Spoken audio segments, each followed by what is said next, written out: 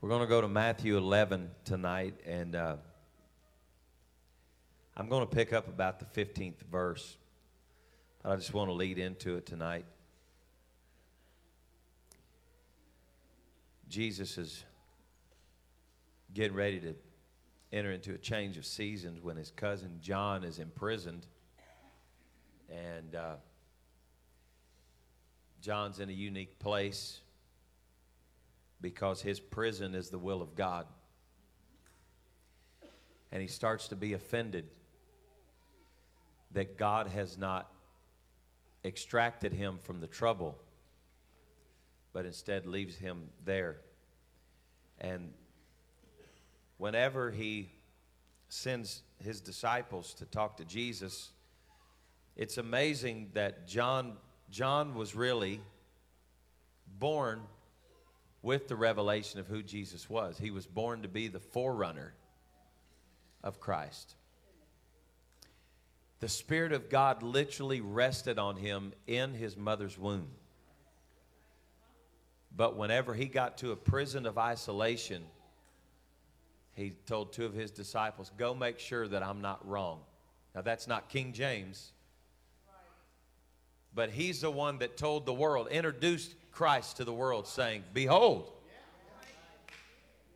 this is him. Yet he gets locked up in isolation, and he sends his disciples to say, go ask if he really is who I said he was. And Jesus, believe it or not, responds with the Word of God. I know when we read this, we just think Jesus was talking to him saying, you go tell John the blind are seeing, and the lepers are cleansed, and the lame walk, and the deaf hear, and the dead are raised, the poor have the gospel preached unto them. But Jesus was actually quoting Scripture. He was letting John know what the prophet Isaiah had prophesied as being fulfilled. Jesus did that all the time. I know Jesus was a different kind of preacher, because when he was hanging on the cross, he didn't take the time to draw his text and say, I'm getting ready to quote a psalm to you. My God, why hast thou forsaken me?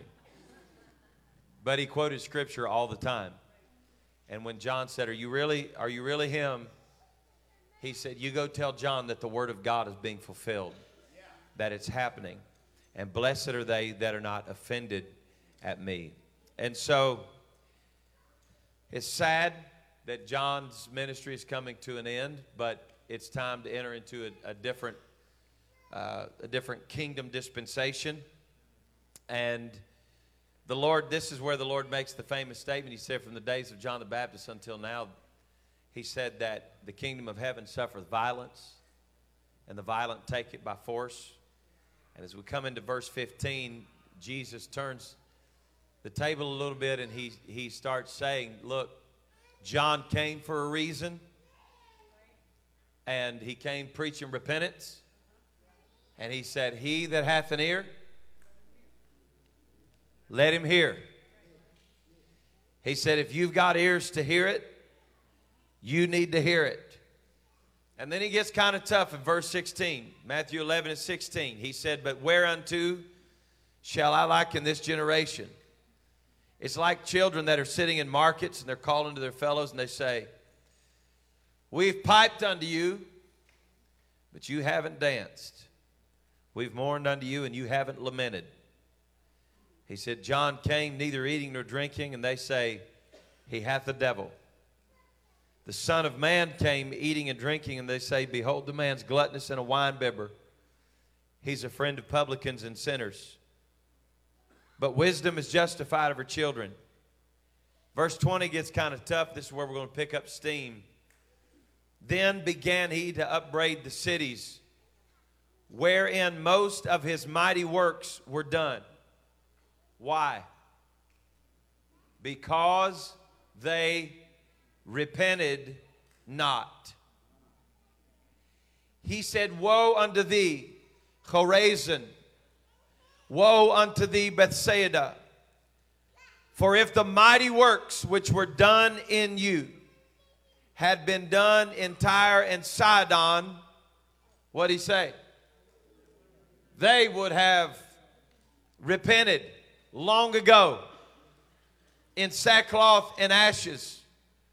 But I say unto you, it shall be more tolerable for Tyre and Sidon at the day of judgment than for you. And thou, Capernaum, which art exalted unto heaven, shall be brought down to hell. For if the mighty works which have been done in thee had been done, think about this right here. If it had been done in Sodom, Sodom would still be here today. God said, I am giving you a chance by mighty works, that if I would have given that chance to Sodom, it still would have been here today. But I say unto you that it will be more tolerable for the land of Sodom in the day of judgment than for thee. I have kind of a twofold title tonight. I want to talk to you, the essence of what I want to talk to you about tonight is why does God move? Why do we see moves of God? I'm going to talk to you a little bit about what's going on in the earth right now. Bishop kind of slipped it in an offering. I'm going to talk to you about it tonight. Why does God move? But I want to give you a title tonight. I want to preach to you, Stay in the Chair. Tell somebody close to you, stay in the chair. Come on. And when I say stay in the chair, that don't mean you got to stay there the whole time I'm preaching. I better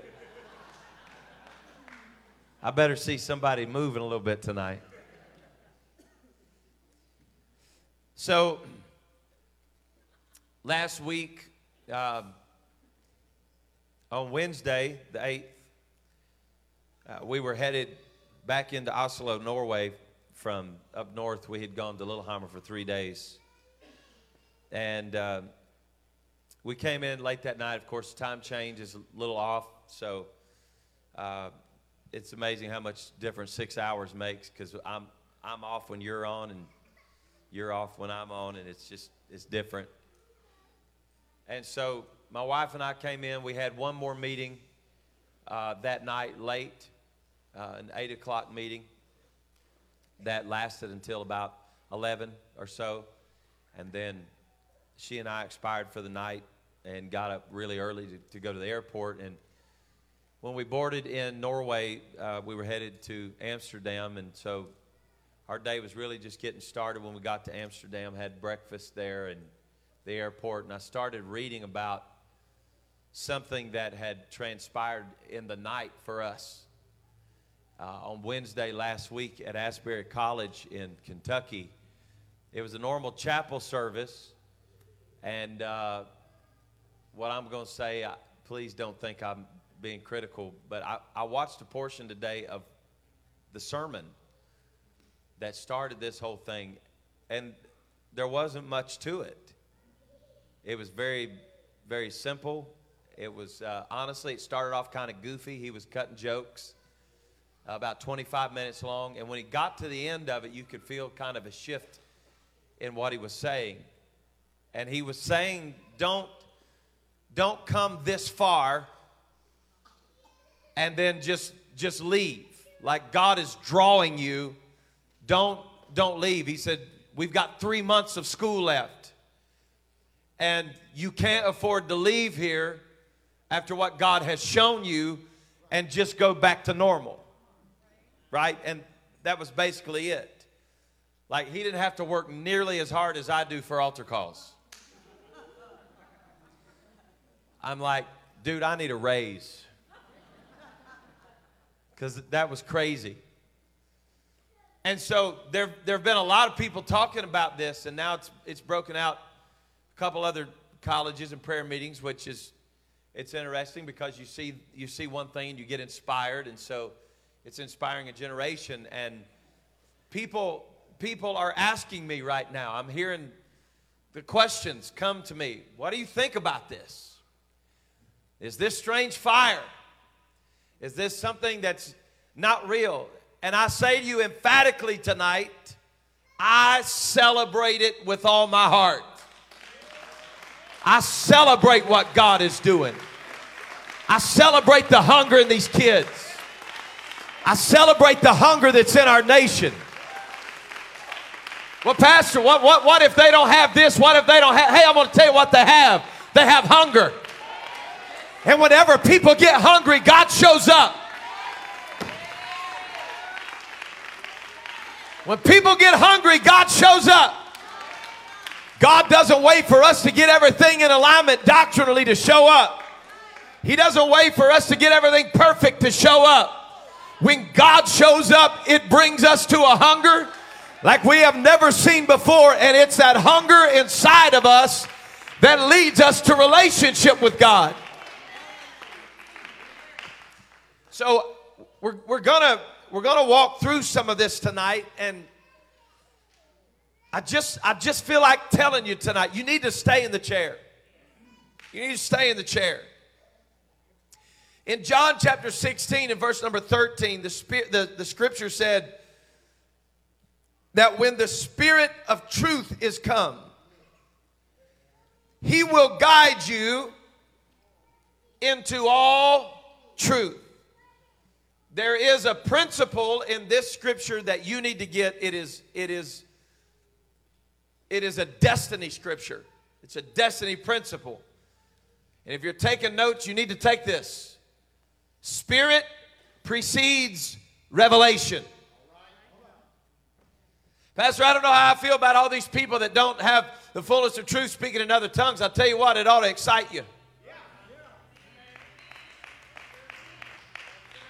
I had a pastor tell me today from California. He called me today. He said, bro, he said, I don't know what's going on in Indiana, but he said out here in L.A., he said our Catholic churches have started having Pentecostal services because Catholics are so hungry. He said they're so sick of the system. And he said it's putting pressure on their churches. He said there are Catholics getting the Holy Ghost all over Los Angeles. I know everybody wants to look at Gavin Newsom and the politics of California. Let me tell you what God's doing. He's pouring His Spirit out in the Catholic Church.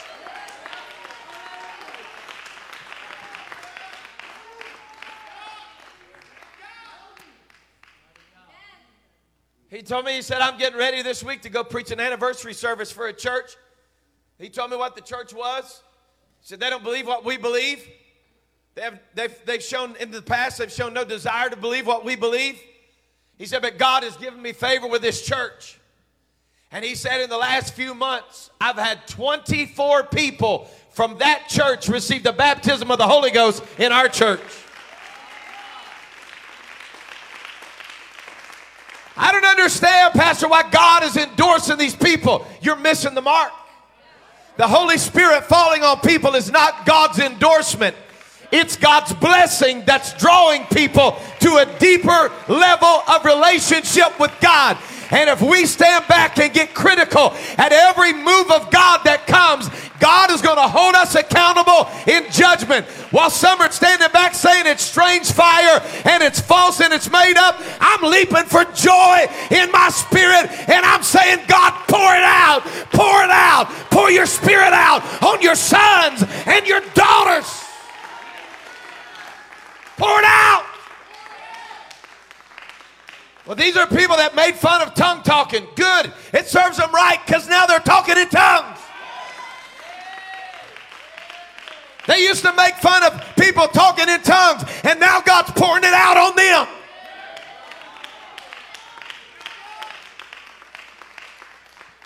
It's so funny because when you start making statements like, I would never do that.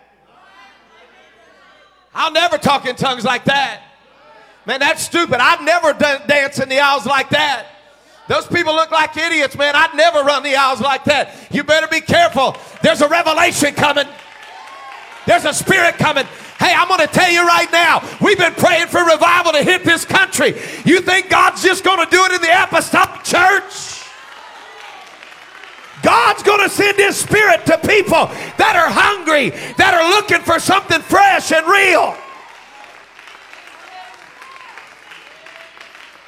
I don't mind saying this to you tonight because I've talked about it and talked about it and talked about it. Our universities are cesspools for disgusting doctrines, for perversions. They are cesspools of darkness. And I told somebody, maybe my wife, I don't know. I said, I think this is so ironic that revival is happening in universities. Oh, these are horrible people. These are liberal people. Well, That's who needs the Holy Ghost. We got to celebrate the outpouring of the Spirit of God in this nation.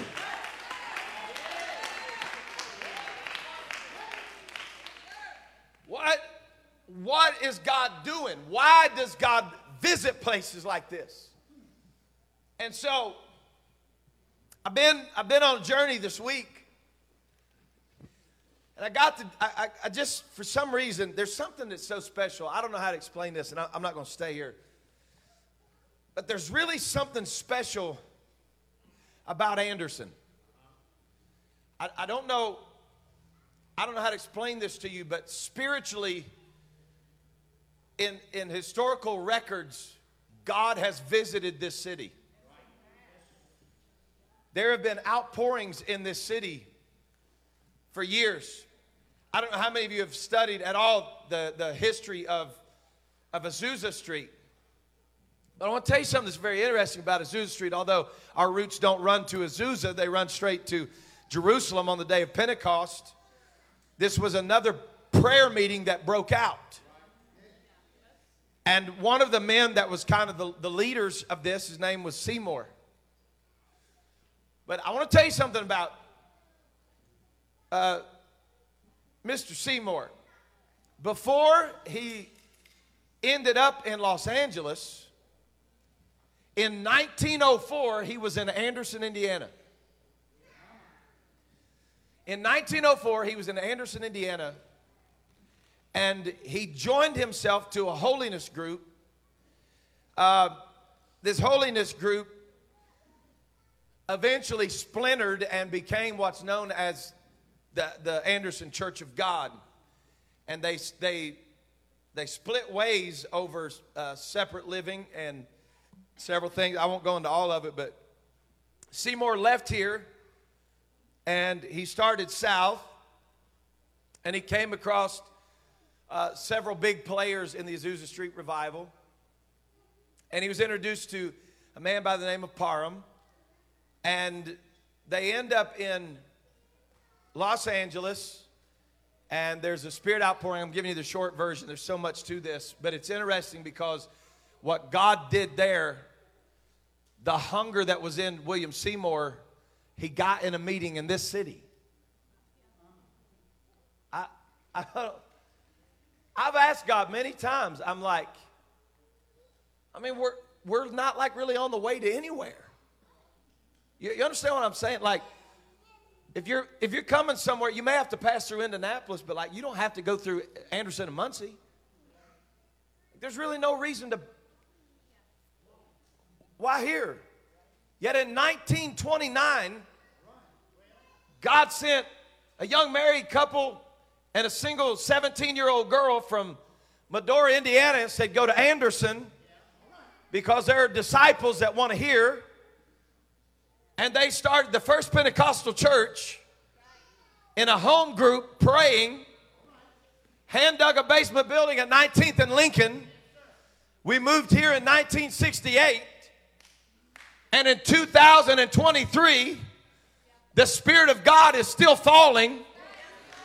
And I don't believe we've seen the greatest outpouring we're going to see.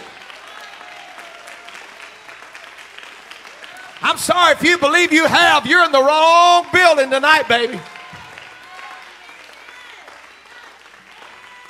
There has been a hunger. There's been a hunger in the spiritual atmosphere of this city for many, many years.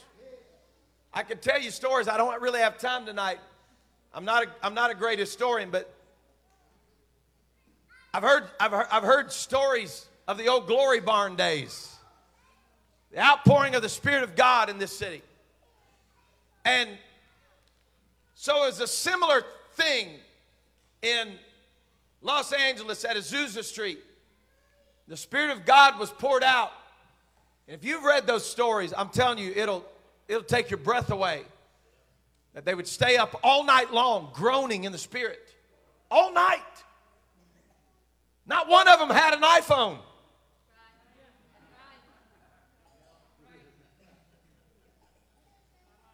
I'm going to say something we may have to do CPR on some of you.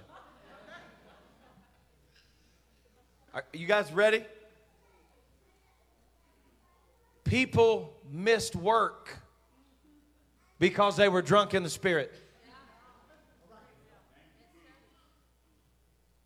You can be seated.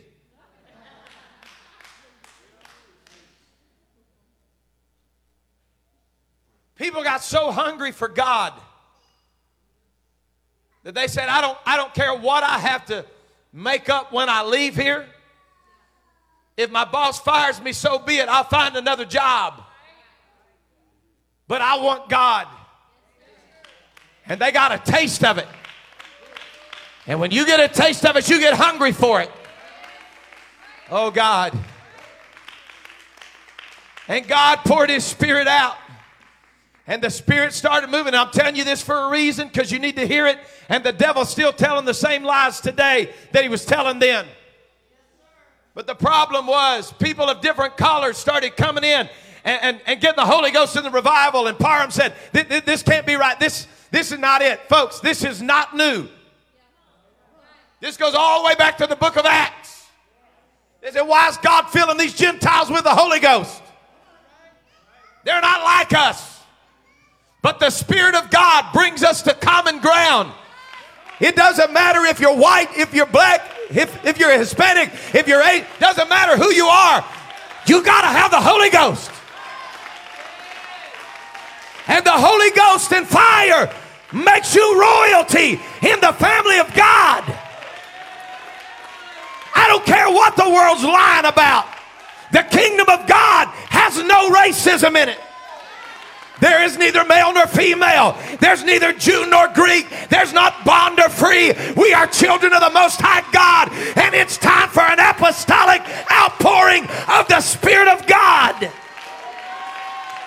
If you think you're going to go to white heaven, you have missed it. If you think you're going to a black heaven, you have missed it. You're going to walk on streets of gold with the Jews and the Gentiles. You're going to walk on streets of... You're going to walk on streets of gold with Africans that's never spoke your language, maybe never seen a white man.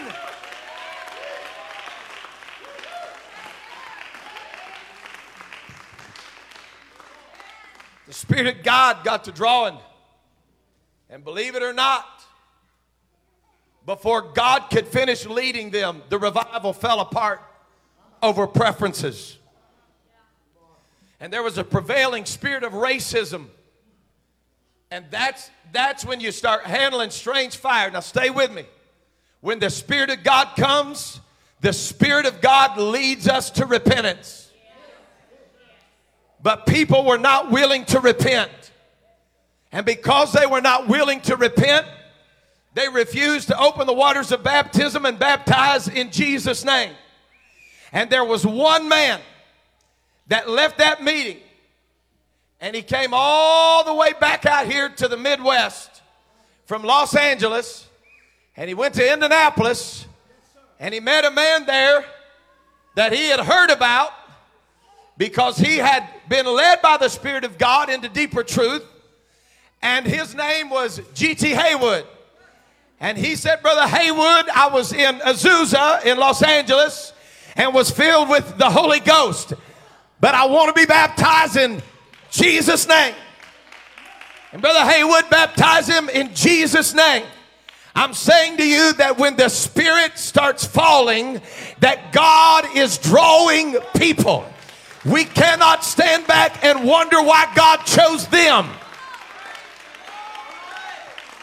God chooses people because people have been saying, we want more, we are hungry, we are tired of religion, we are tired of tradition, we are tired of systems, we want God. I wish we'd get a little more of that in Pentecost.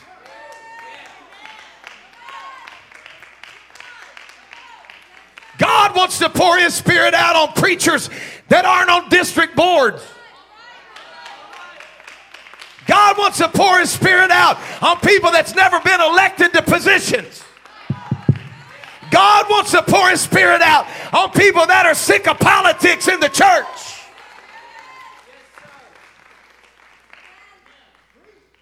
When the Spirit of God comes, there is a challenge that's issued by the Spirit. Now, this is where we're going to start seeing lines drawn. Now, you stay with me. And don't you put no words in my mouth, because I'm going to stay in the Word of God tonight.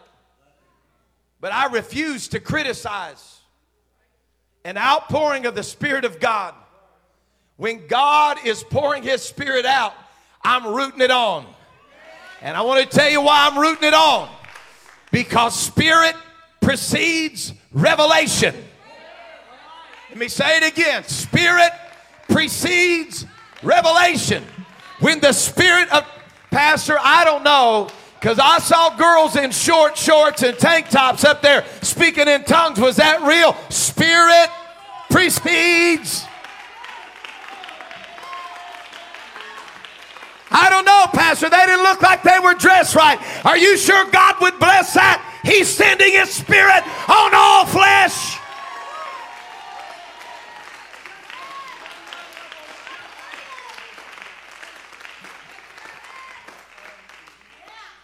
When the Spirit comes, it issues a challenge. The Spirit of God moves us, and I've been hung up on this. I preached about it before I left. The Spirit of God moves us to deep places. And so you got to make a decision when the Spirit comes. Am I going to stay in the shallow end? Or am I going to let the Spirit lead me to deep places? And God, you write this down. God is bringing this nation to her knees. God is bringing this nation to a place where we are going to decide from the university to the courthouse if we're going to repent.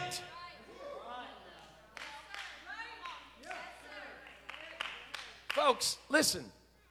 I wish I could tell you names tonight. I wish I could. And I'm not trying to be goofy, but we're streaming live. Right now, we have apostolic, Jesus name, Holy Ghost filled people that are working with some of the highest dignitaries in the world in the United Nations. I mean, right now. I'm talking like crown princes and getting invited to come to their apartment and saying, I was raised in this system of religion, but I want what you've got. And taking them in their great big New York City apartment into a big whirlpool tub from foreign nations that don't even believe in the same God we do. Putting them in that bathtub and saying, in the name of Jesus Christ, for the remission of your sins.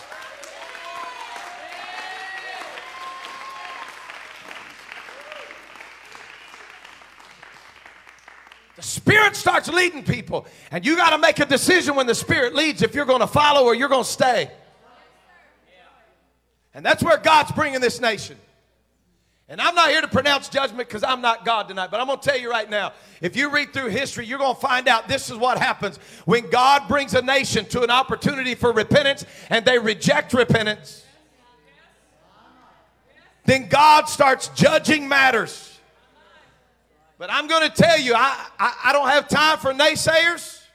I don't have time for negative people. So let me just tell you how your pastor feels about it. If you disagree with it, it's okay. You got a right to be wrong. We are about to see the greatest harvest we've ever seen because God is leading people by His Spirit. God's leading people in this city, in churches. Oh, God. It's been prophesied to us. I know we're streaming, but I'm going to say it anyway. It's okay. I went to a mass in this city, and I was repulsed by what I felt. It wasn't a godly feeling when I went, but I went to just be kind, and there was a dark feeling in the room. It wasn't like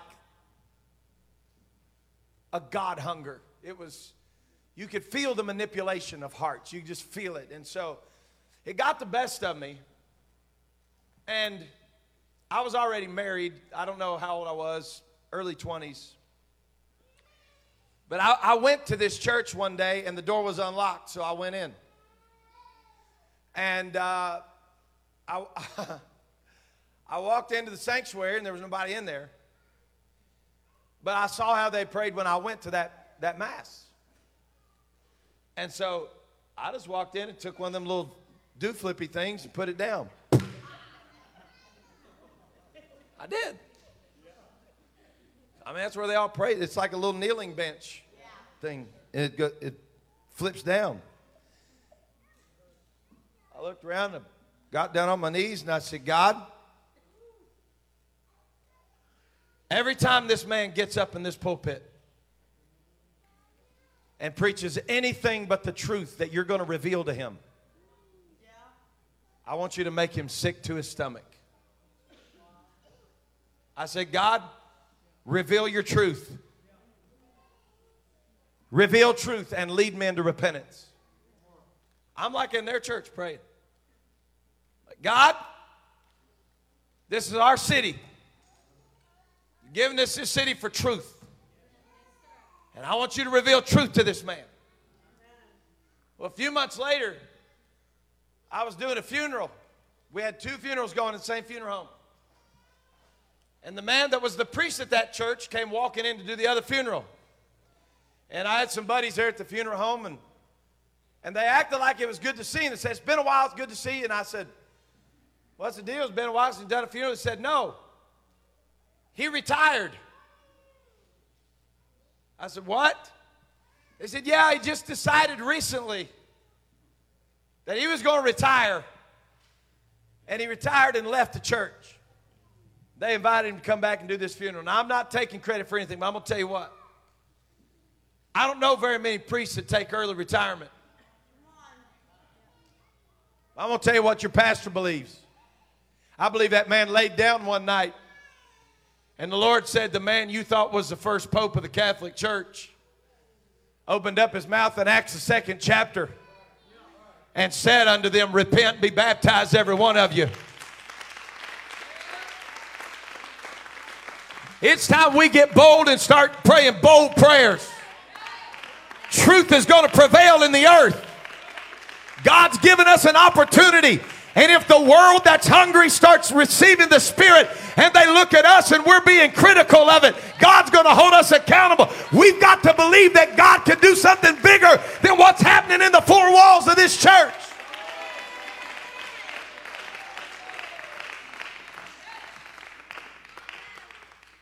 So, I'm looking for biblical precedent. And I got an Acts. I got an Acts, 2nd chapter. And I started reading through, and we got the day of Pentecost is fully come. They're all in one accord in one place. The sound comes from heaven as of a rushing mighty wind. And then they leave the upper room. Are you with me? The Holy Ghost visits them, and they leave the upper room, and they're speaking in other tongues.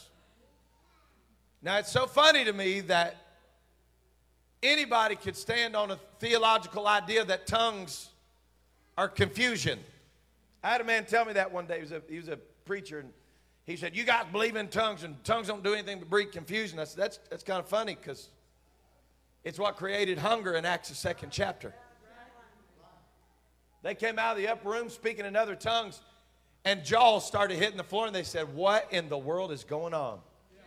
They said, how is it that we hear them speaking in our language, glorifying God? It wasn't glorifying man. It was glorifying God. And the scripture said that the visitation of the Spirit of God that was emanating from this 120 people began to flow through the streets, and they started getting inquisitive. Somebody say hunger. They got hungry. And they said, how's we're hearing this? Are these people drunk? And the apostle said, they're not drunk as you suppose. It's only 9 o'clock in the morning. But this is that which was spoken by the prophet Joel. that in the last days, saith God, I will pour out my Spirit on all. Could y'all help me with that one more time? On. Oh, so they're not all going to look like me?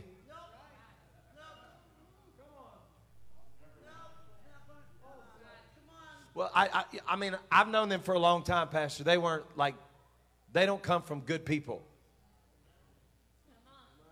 Somebody say all flesh. I'm talking about drug dealing flesh. I'm talking about homosexual flesh. I'm talking about prostitute flesh. I'm talking about alcoholic flesh. He said, I'm going to pour my Spirit out on. I'm talking on former witch flesh. I'm talking on former warlock flesh. I'm talking on sorcerer's flesh. All flesh. He got your kids involved. He said the sons and daughters, they're going to prophesy.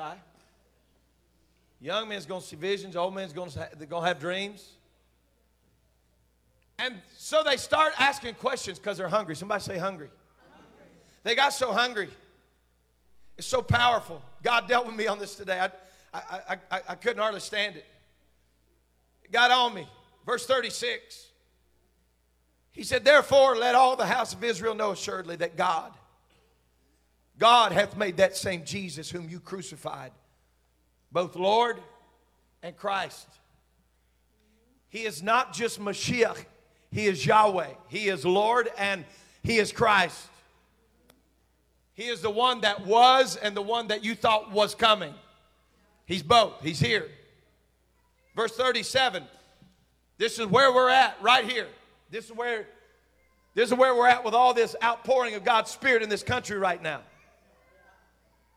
Now, when they heard this, they were pricked in their hearts. Pastor, the infilling of the Holy Ghost is supposed to bring joy. It does. It brings joy like you've never known. But I'm going to tell you what else it does. It brings a searching. It brings a searching in your spirit. That when His Spirit comes and settles in on your heart, you realize how holy He is. And you realize how unholy you've been. I still find that every day. I don't ever want to lose that feeling. When I start praying in the Holy Ghost, I feel that Spirit searching me, saying, come a little higher. Come a little higher, son. Come a little closer, son. You know what God's doing in Asbury right now? He's saying, you kids, come a little closer. And it's going to make some people jealous. But I'm joining with the heavenly host tonight, saying, come on, kids. Come on, come on. Come a little closer. Hey, Lee University, come a little closer. Don't be afraid of what God's doing. Come on in. When they heard this, they were pricked in their heart. What pricked their hearts? The Spirit of God pricked their hearts. The Word of God pricked their hearts. The apostles didn't stand there and stick their finger on their nose and prick their hearts for them. Can I preach to this church tonight? We got to be careful that we're not skinning fish before we get them in the boat. We got to let the Spirit prick their hearts. Well, if they're going to come here, they need to look a little bit different. Okay. We're here, so I'm just going to throw it out. I don't care what they smell like. I don't care where they come from. I don't care who their parents are. There's a call that must emanate from the church. All ye that are weary and heavy laden, come. Come. Come. Come. Pastor, that's dangerous. You're right, it's dangerous. It's dangerous for people that have become professional Pentecostals. It's dangerous for people that are afraid they're going to lose their seat. But I'm going to tell you right now, some folk are going to be surprised when they finally decide to come back on a Wednesday night. Because they're going to show up on a Wednesday night and they're not going to have a seat. Somebody that smells like weed's going to be sitting in their seat. Somebody that smells like nicotine's going to be sitting in their seat. And they're going to look down their nose and say, why are they here? Because the Spirit's drawing them. That's why they're here. They're hungry.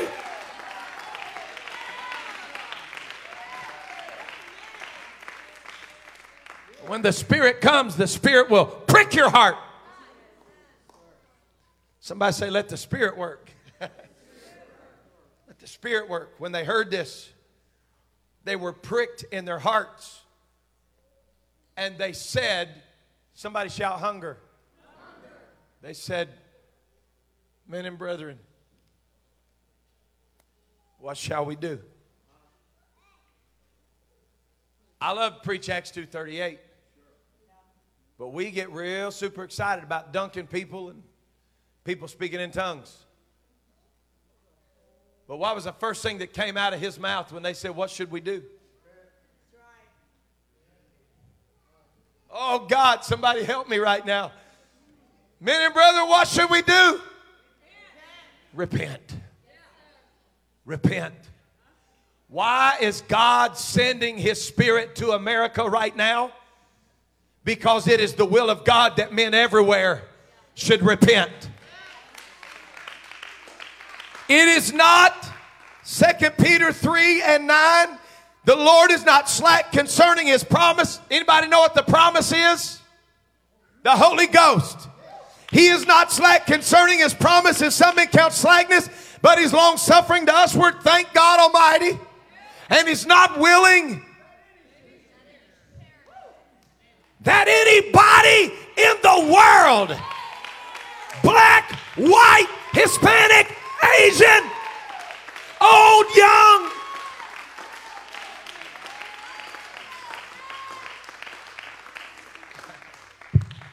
He's not willing that any should perish, but that everybody would join a church. Why don't you come to church with me? Our relationship with people, introducing them to God, always starts with, you ought to come to church sometime. Men and brethren, what should we do? Peter said, go find you a gospel preaching church. Peter said, repent. Repent. Repent. Because when the Spirit comes, Spirit precedes revelation. And when the Spirit starts moving, there's a hunger in people. And when people get hungry, they ask the right questions. And when they ask the right questions, the answer is repentance. I'm going to be very vague with this story.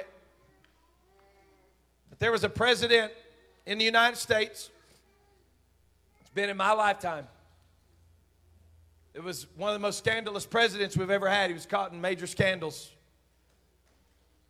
And an apostolic preacher had access to the Oval Office, and so this elder man got in to see the president. And when he walked in the door, I'm giving you the short version of the story. But when he walked in the door, the president stood up to greet him in the Oval Office. I'm talking about apostolic authority. It wasn't disrespectful. The president stood up to greet him, and that old man of God pointed his crooked finger in his face. And he said, God sent me here to tell you today that He's given you a space to repent. And He said, if you don't repent, God is going to openly expose the sin before all men. And he turned around and walked out of the Oval Office. 3 weeks later, it was on the news everywhere. Pastor, I just don't know how we're going to have revival because there's people we can't get to. It would amaze you the people that God has given the apostolic church access to.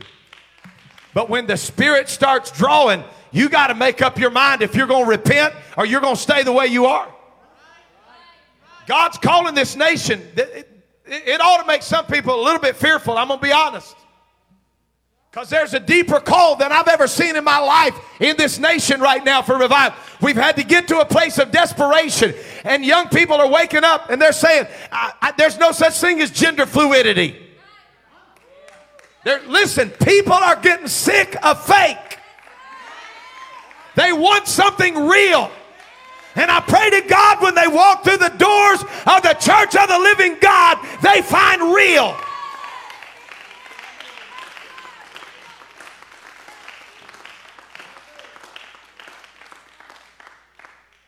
So I got, well, you think then, Pastor, you think that this whole thing means that everybody's going to come into alignment and it's all going to happen? Listen, I was doing a little research today, and I'm going to give you the source according to Israel, experienceisraelnow.com. Never been on the site that I know before. This is one man's opinion on experienceisraelnow.com. Scholars estimate that somewhere between 10 and 50% of the population was in Jerusalem for the Passover in the years that Jesus was alive, the year that he was crucified. The Temple Mount had been expanded to hold the holiday crowds. Roman rule made travel safer than ever.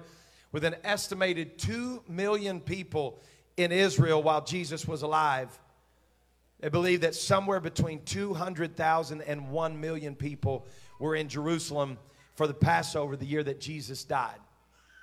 So we're going to use the round estimate of one website's opinion that there was somewhere between 2,200,000 and 3 million people in Jerusalem. The Holy Spirit was poured out on the day of Pentecost and 3,000 were added.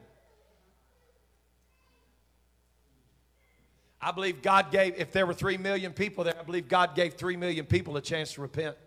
Yeah. 3,000 repented. This is where history starts marking things. God draws by his Spirit. Why does he do it? So that men would repent. It's not his will that any should perish, but that all should.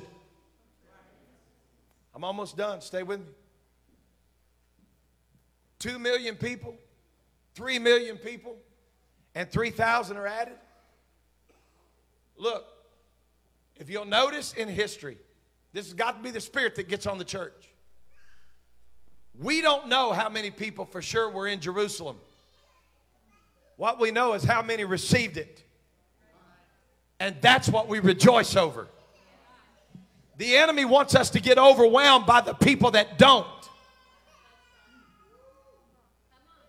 Well, how many people were there? I don't know. There's only opinions. But we do know that 3,000 were added.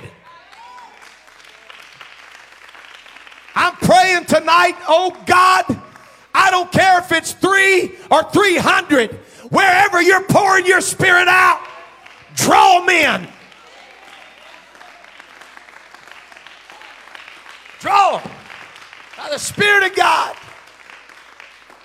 They were pricked. They were pricked. They were pricked in their hearts.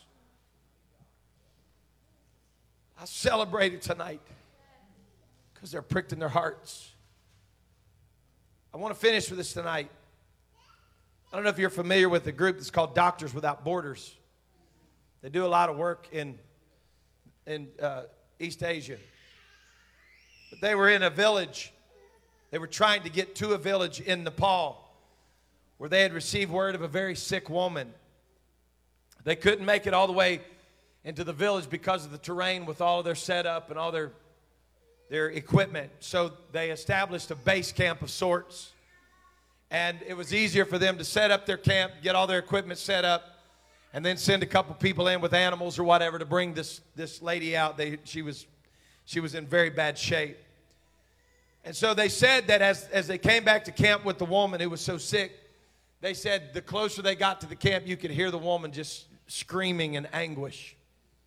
She was moaning and groaning and just, it was horrifying, they said. And she got close to the camp, and they started noticing that her face was extremely swollen. And they realized when they saw her that she was suffering, all the suffering that she was going through was because of a terrible abscess tooth. Well, the Doctors Without Borders, they had a dentist with them on the team. And so they brought this woman in to the chair, and they set her down in the chair. Her face and gums were swollen, so full of infection. She was miserable in pain, screaming and moaning, and it was a terrible, terrible thing. And so this dentist takes out his syringe and he injects some Novocaine or whatever used into her gum, and they said within minutes she stopped the crying and the screaming and the yelling and the moaning and the groaning. And they said in a few minutes a smile came up on this little woman's face. She began to smile with that swollen face. They said when the medicine kicked in and she was smiling, that she stood up out of the chair, and they said, no, you need to sit down. She said, no. She took off running out of the clinic. She went back into her village, and they found her dead the next day because of all the infection that was in her body. Listen, a woman literally died of an abscessed tooth because she got temporary relief from the pain. The doctors were screaming, stay in the chair. You're feeling relief, but you're not healed. You've got a reason to smile now, but you're still not healed. I want to speak to this nation right now. We've been praying for God to draw this nation. But when God starts relieving the pain, we got to get them to stay in the chair until God starts healing. Oh, God.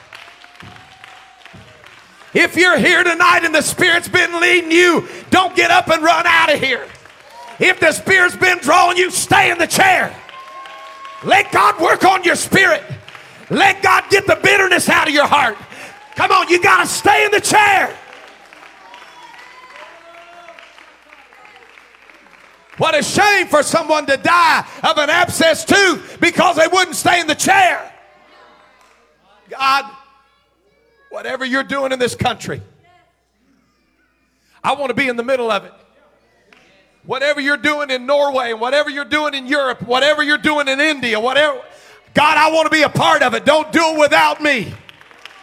But I don't want to be a part of a revival that brings temporary relief and makes people smile, and then we send them right back into their village to die.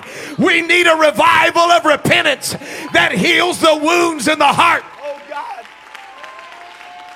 America, stay in the chair. We got to stay in the chair. If we're going to have revival, it can't just be tongue talking. It's got to be deliverance.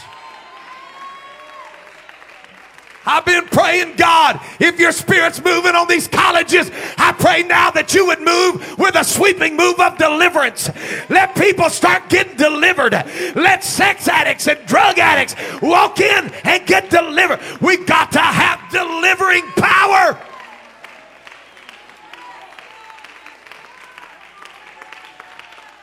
Stay in the chair. If the Spirit pricked your heart, then let the Spirit lead you to repentance. If the Spirit pricked your heart, let the Spirit lead you to water baptism.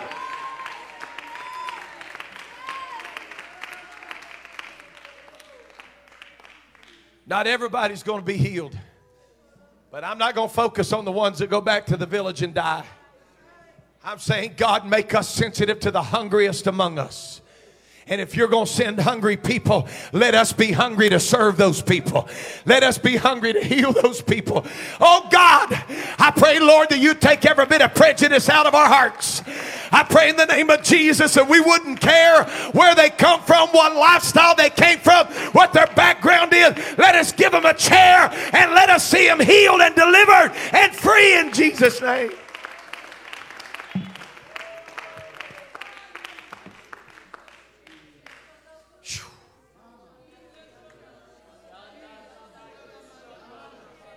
God's bringing us to a decision place.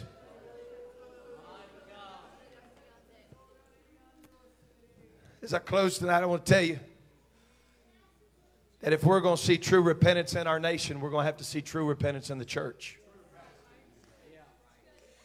And so I'm asking the Lord right now that before we leave here on a Wednesday night, that there would be a sovereign, sweeping move of repentance. Yeah, but God's been blessing me, Pat. His blessing's not His endorsement. That's His response to hunger. But I'm asking tonight if anybody in this place is so hungry for God that you'd be willing to ask the Lord to search your heart one more time before we leave here. God, search my heart and my mind and my spirit. Give me clean hands and a pure heart. I want to ascend into the hill of the Lord and stand in your holy mountain. God, I want the words of my mouth and the meditation of my heart to be acceptable in thy sight. I don't want to miss you, God. I don't want to miss your coming. And I don't want to miss this revival that you have brought to the United States of America. God, we have prayed for global harvest. Now let us buy in.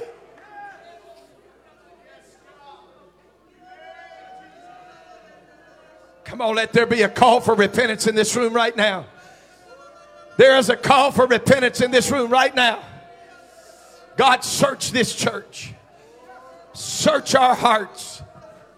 Lord, if you want to use us, we're willing and we're available. If there's a platform you want to give us to love people, we'll love people. Oh God.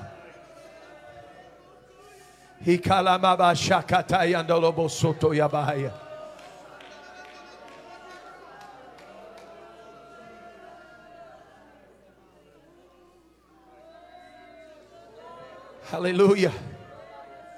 Hallelujah. I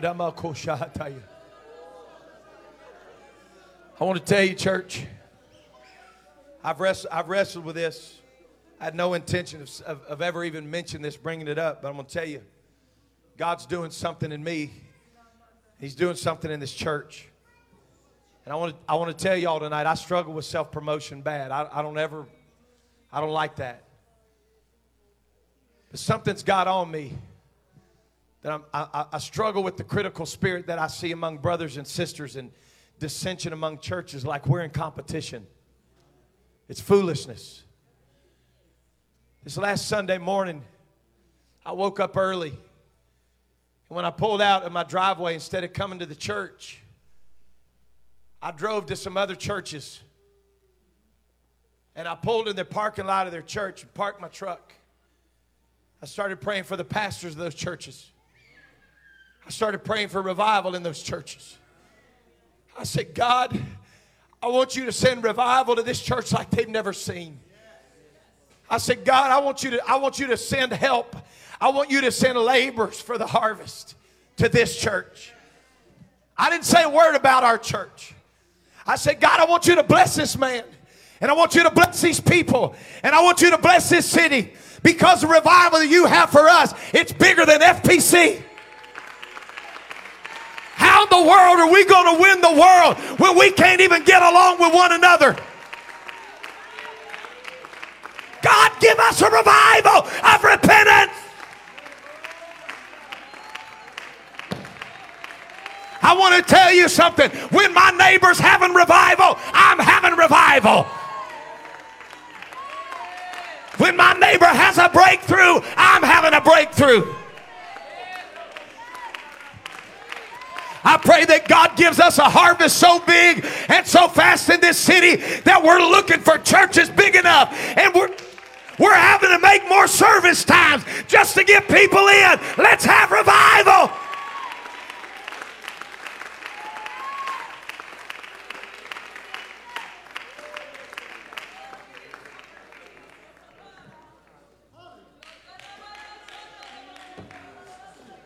Our mission is not church growth. Our mission is people.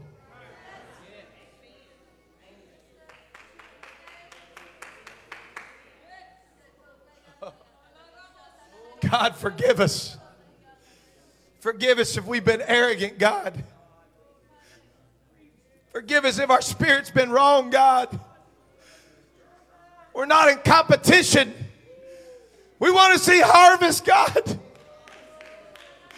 Do something in this church, Lord. Shake this congregation from the platform to the parking lot, God. Shake this city, Lord, and use us in this process of revival. Folks, I don't believe God's give up on this city. I don't believe God's given up on this city. I don't believe God's given up on this state. I don't believe God's given up on this nation. We decree it in the name of Jesus. Come on, let's worship together in a spirit of agreement right now. Woo! Oh, I wish you'd shout it tonight. God, whatever you're doing in this season, don't do it without me.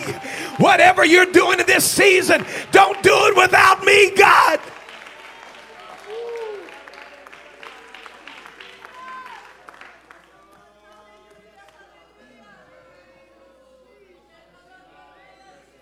Stay in the chair, church. Stay in the chair. Stay in the prayer closet. Stay in the field. Jesus is coming. And he's not coming back for a weak, anemic church. He's coming back for a powerful church. He's coming back. He's coming back for a revival church. And I believe we're going to be counted in that number. How many of you want it tonight?